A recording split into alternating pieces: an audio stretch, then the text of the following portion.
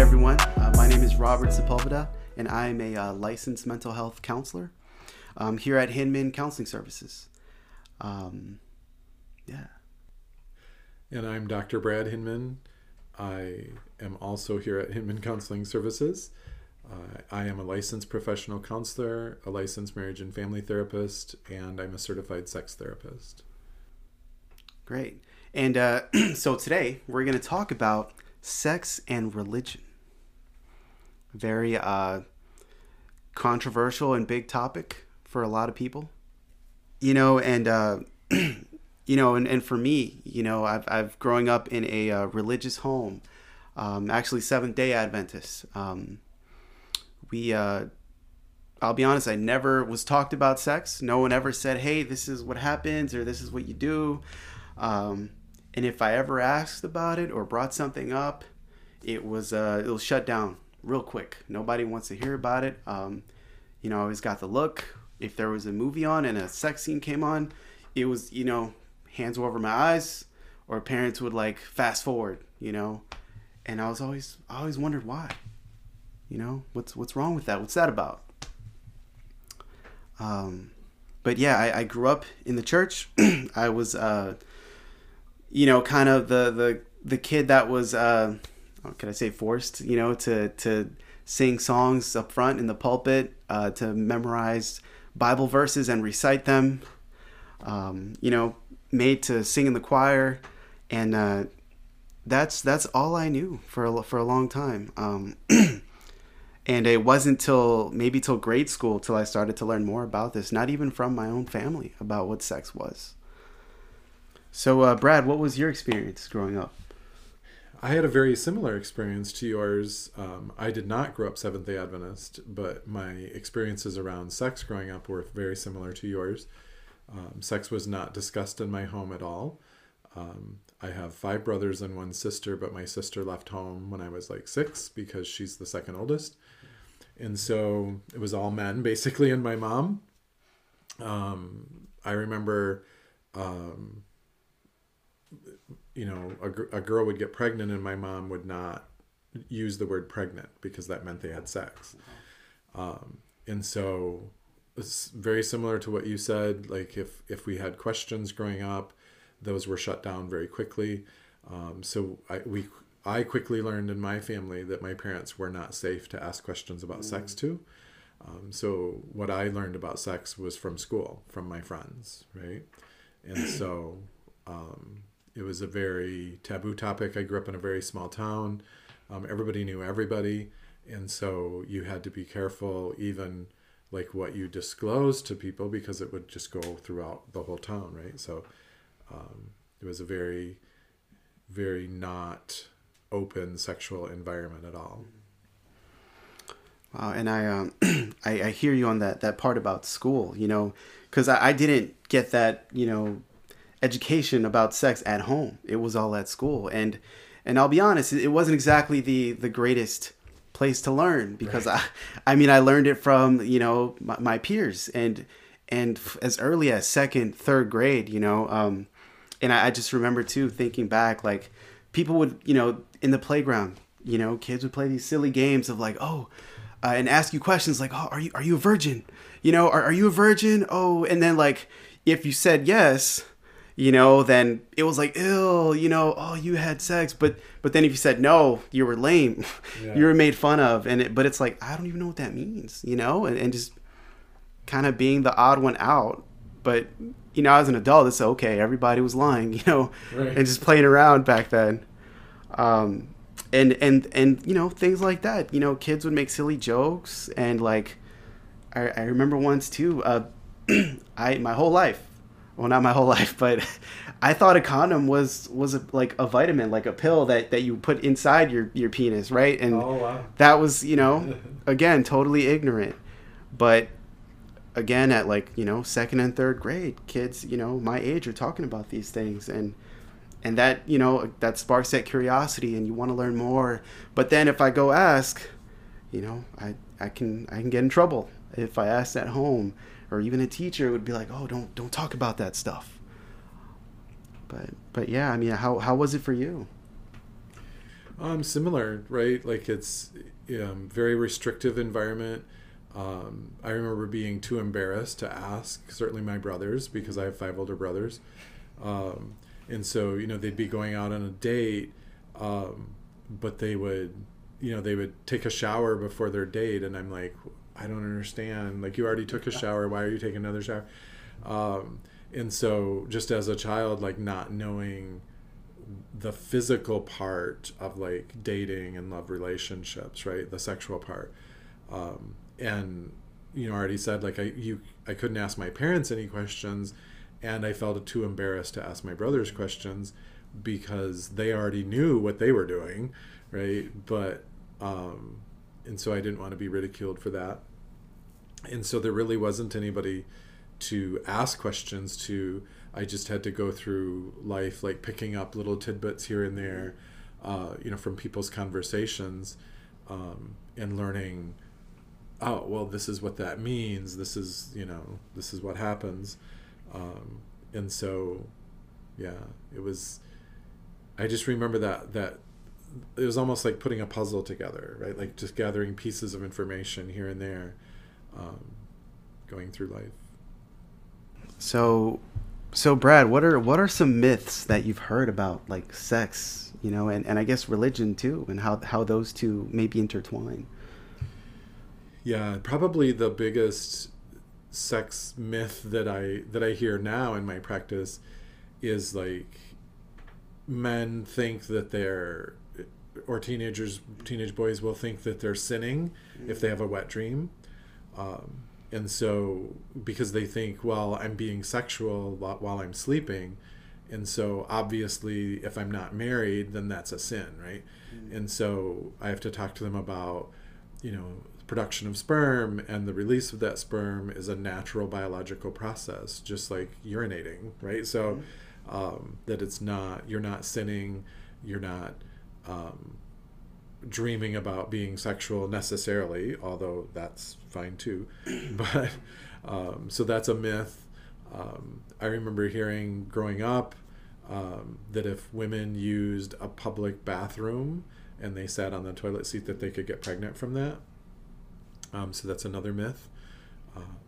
Yeah, so there's another myth that I heard growing up as a kid, kind of a weird opposite kind of a myth, is that girls don't get pregnant the first time they have sex. Like that it's impossible to get pregnant the first time. Yeah. So that's a dangerous myth. Yeah. Because they can. So what about you? Have you heard myths? I growing up in the church too. I think I remember in Pathfinders, it's like Boy Scouts for Seventh-day Adventists, right? I remember being told that if you play with your penis or if you masturbate, you're gonna go bald. You're gonna lose all your hair. And if there were kids with like bald spots, you think, oh, you'd kind of whisper like, oh, they're jerking off all the time, or they're always masturbating, or and like it's sad, but also I think it also kept some boys from masturbating. Mm-hmm. I think it scared them into it. Some other things that I've experienced too in practice is again, I remember having like a teen just saying that they feel so guilty because they masturbated and they're already cheating on their future wife, and they feel guilty to the point where they feel like they have to be baptized like again, or several times, or continuously like just overwhelmed with guilt and shame because like, oh, they masturbated this day, and they got to spend the whole day praying and asking for forgiveness. Yeah, that's some sad things that I've heard about that. And I'm sure there's other myths. I guess another one that I could think of is like, oh, you don't got to worry about how sex is going to be after marriage. It's going to be, it's going to be just right because God, chose you and you two were married together. So sex is going to be perfect from moving on from here on out. If you marry the right person, the sex is going to be good, no matter what. But, a lot of times I've found in practice too that, it's not necessarily true. You know, a lot of people are disappointed because they start to learn about each other and realize that they may not have the same like desire or you know, motivation or whatever it is to want to have sex as many times as the other person. But yeah.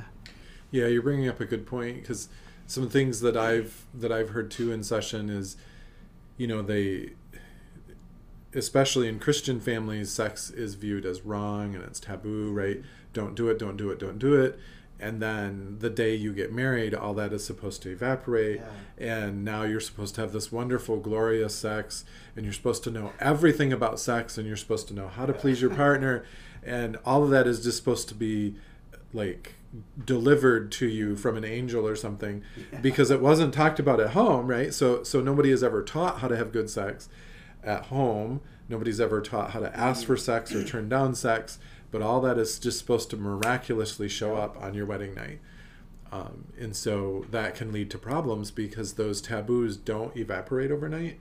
And so sometimes we'll get newly married clients or newly partnered clients in this practice, and they literally don't know how to have sex, right? They don't know how to negotiate for sex. They don't know how to ask for sex because they've never been trained how to do that. And they weren't able to ask questions growing up.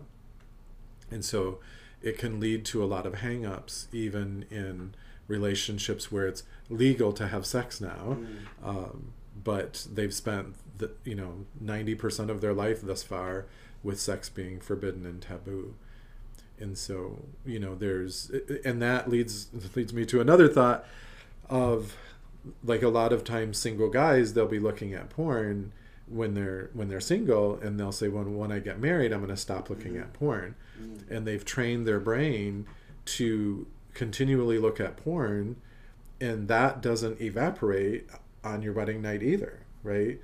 And so they may want to have sex with their wife, and they may desire their wife, but they've trained their brain that this is the way that I get sexual gratification, is through pornography. And it's not like a light switch. Your brain just can't shut that off overnight. And so, like, I'll a lot of times say to clients, you're practicing doing it wrong. Another, I guess another myth to add to that, you know, I've actually had a client tell me too, that, you know, they can't masturbate because they're married, and if they do, they're cheating on their husband, you know, or their wife, and that's also a sin, you know, and it's just, I don't know, I guess it's kind of sad, because it's like, no matter what you do, you're sinning, you know. If the other person maybe doesn't feel like having sex, or isn't, you know, it really is tired and not in the mood, you know, it's a sin if you decide to masturbate.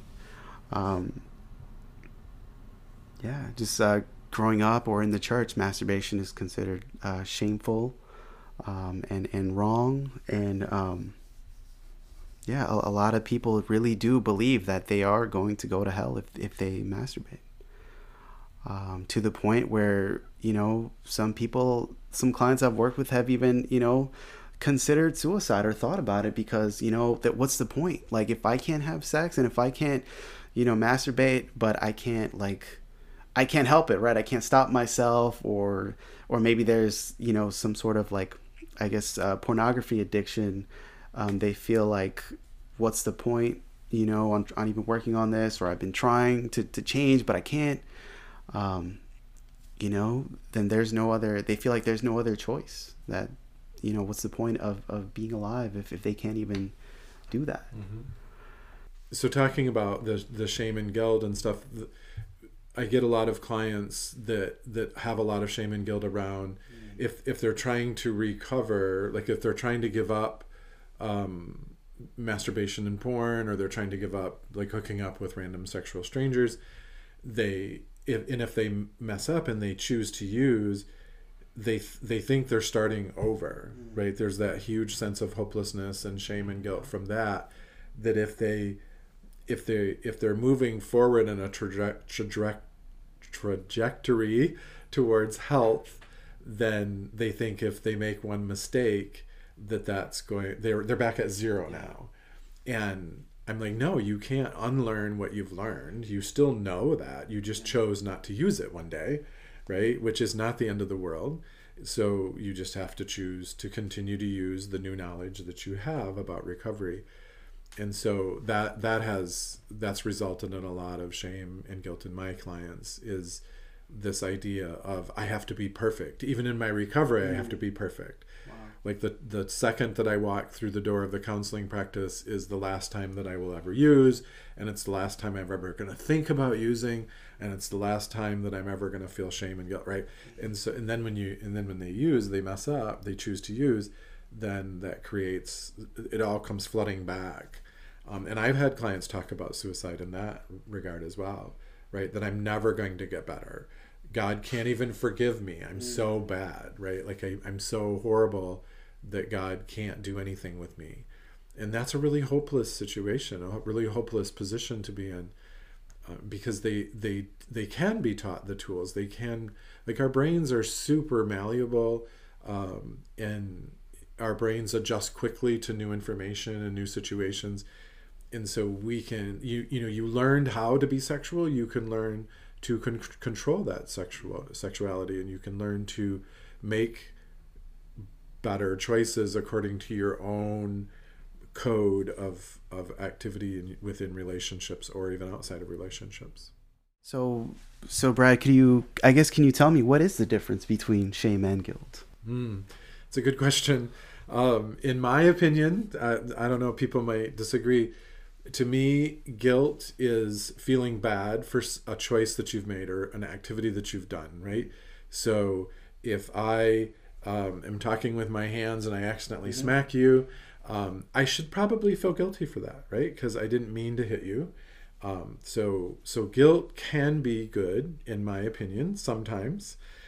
But in many people, guilt transitions immediately into shame. We feel guilt first, and then in a matter of seconds, we transfer that to guilt or shame. Shame, in my opinion, means that I am a horrible person.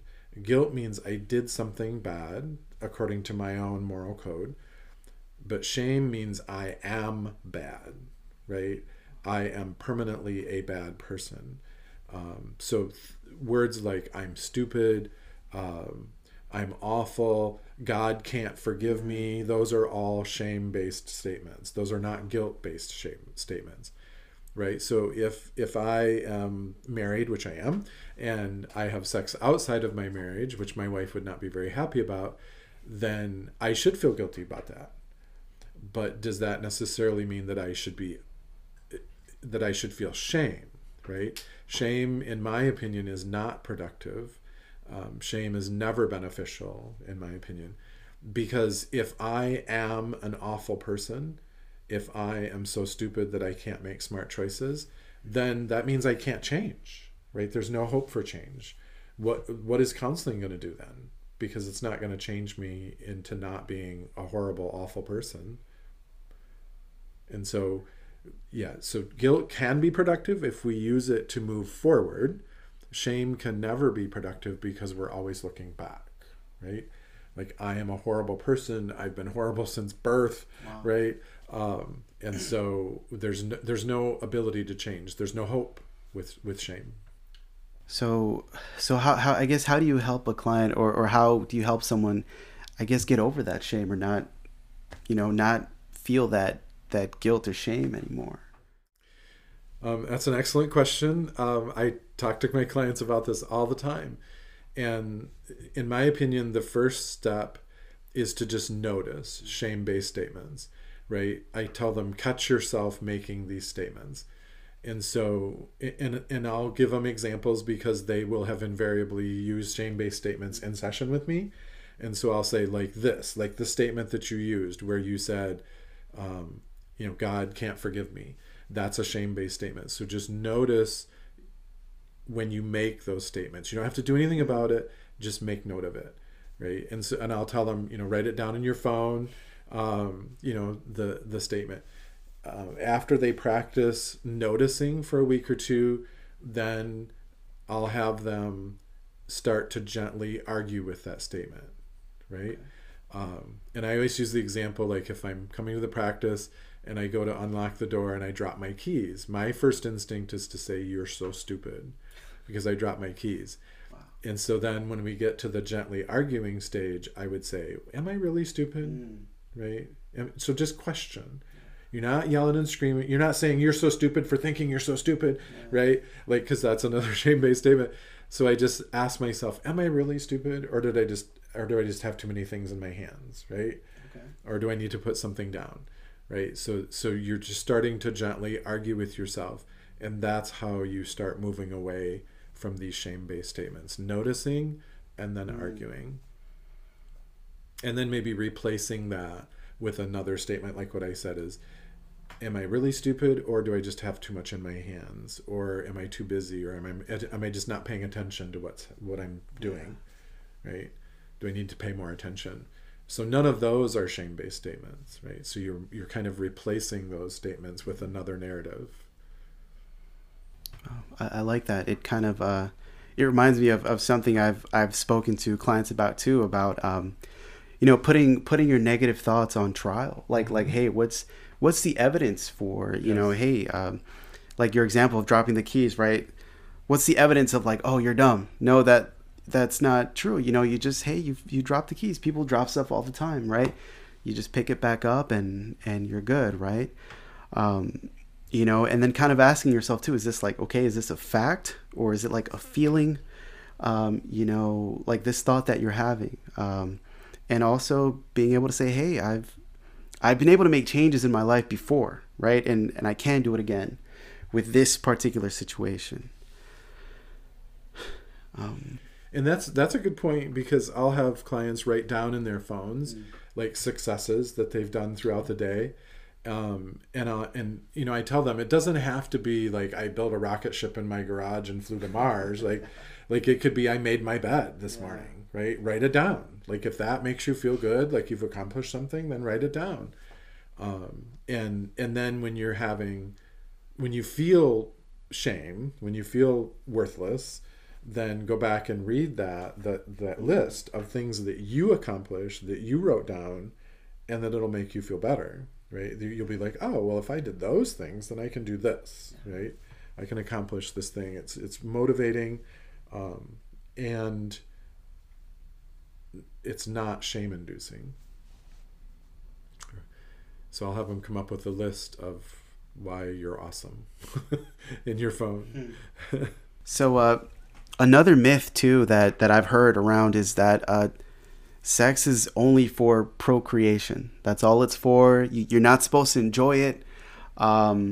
You just have to sit there and only be in the missionary position. And if you do anything outside of that, it's wrong. It's like a sin. So what do you think about that? I have heard that too, as well, that sex is for procreation. And if you sit down with a calculator and you do the math, it actually comes out to like 0.02% of sex is for procreation.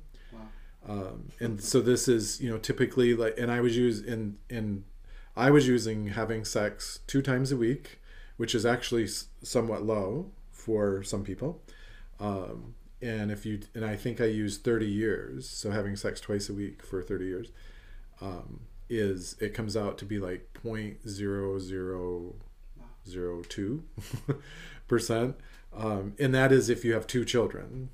Of course, some people have more than 2 children. Some people don't have any children. And so, like, I think that sex for procreation, we really don't want to go down that road, because otherwise we would have like 300 billion people on this planet. If every time somebody had sex, they had a baby. And I don't think really the human body can withstand that anyway.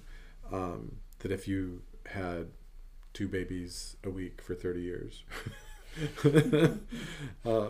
And so, yeah. Sex is designed for pleasure. It's designed to feel good. Dolphins also have sex for pleasure, by the way. So there are some different species that have sex for pleasure and not just procreation. And we are fortunately one of those species that can have sex for enjoyment rather than just procreation. Yeah, I think that's awesome too, and something I think that is often forgotten is that in the Bible, right? God said, "Be fruitful and multiply." Yeah. You know, um, yeah. So I think that's God also like instructing you to to love your partner. To make love throughout your marriage. Um, and it's okay like outside of conception to have sex and enjoy and love each other. Um, Well, and sex really is, especially in this culture today, like sex is really a part of relationships for most people. Some people, it's not part of their relationship. But for most people, sex is a part of showing your partner that you love them and that you care about them. Because in this society, we tend to stop touching boys at around age 10 or 11. We stop hugging them, we stop wrestling with them, we stop touching them, caressing their hair or whatever, which is also coincidentally around the time that they hit puberty. And so around the time when boys hit puberty, we stop showing them love and affection physically. So that means the only love and affection that they get is through sex or masturbation. And so we have just kind of moved as a society, like all of a sudden when a boy hits double digits, like 10, we stop showing them love and affection. And so then men tend to, if you're not having sex with me, then you don't love me. Right? They equate physical touch, sexual physical touch with love. And if their partner chooses not to have sex with them, then it's an automatic thought in their head that obviously my partner doesn't love me anymore. That's sad. It is. And so then I think that when men get into porn and masturbation, it's just simply a way for them to experience physical touch, right? That they're addicted to the physical touch part. And the same too, I guess, with multiple partners, right? It's wanting to seek that warmth, that love from someone else, even if it's with multiple people. Yeah. Well, and so for men who choose to have sex with multiple partners, like random sexual hookups type thing, they report to me that it's the pursuit of that person. It's not necessarily the sexual act itself, that they're really pursuing that connection, that emotional connection, with that person. It's not, the reason I'm hesitating is they're not pursuing an emotional connection, they're pursuing a physical connection, right? But getting that person to talk to them, getting that person to answer their messages, that's where the thrill is for them. It's not necessarily, they report over and over to me that the sexual act is actually anticlimactic, pun intended, because that's not really what they were after. They were after the attention, they were after the affirmation, they were after the validation that I still got it and I can still make this happen. So that connection is the important piece there. Yes. Wow. Brad, any final thoughts? Yeah, I just want to point out that we've talked about religion and sex today, and I want to point out that if religion is part of your life, if Christianity or whatever your worldview is part of your life, that we're not trying to be disrespectful to that. We're just trying to point out that believers can have good sex, like they can enjoy sex. That's not necessarily. I don't think it was designed to be necessarily inherently sinful, right? And so we just want people to behave within the parameters of their own boundaries within themselves, and we want people to live their best life that they can. Awesome. No, thank you for that. And also just want to thank our listeners and say that I hope that this broadcast or podcast has maybe brought you towards some healing, some healing from that guilt and shame, and maybe maybe kind of help you work towards wanting to improve that area of your life. Yeah, to begin healing your, your mind, body, and soul.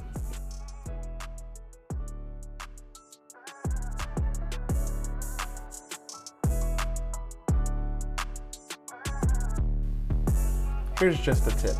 We talk a lot about guilt versus shame. Guilt being feeling bad for something that you've done or a decision you've made, versus shame, taking that guilt and applying it to us personally. For example, I'm a bad friend, I'm a terrible person. While guilt can be helpful often, and it may point us into a direction to make positive changes, shame is never helpful. How can you change if you are a terrible person or a bad friend? Here are 3 tips to combat shame. Number 1, reduce shame language and avoid negative I am statements. You'd be surprised at how often we use shame terms like I am stupid or I can't do anything right. The first step in changing these behaviors is increasing your awareness of how often this is happening.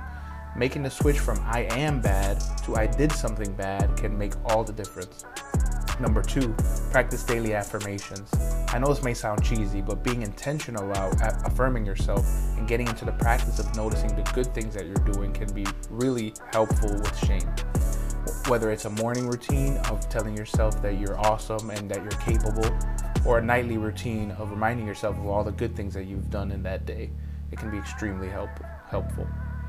Number 3, reach out to a trusted person or help someone. Sometimes the shame can get the better of us to the point where it doesn't seem like anything can help.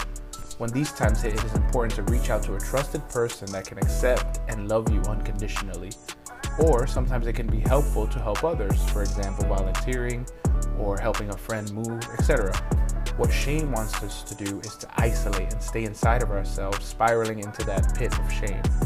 Both of these things can help us externalize and connect with the outside world. Liking what you're hearing so far? Feel free to give us a follow at our socials down below and get some more info on sex therapy related topics.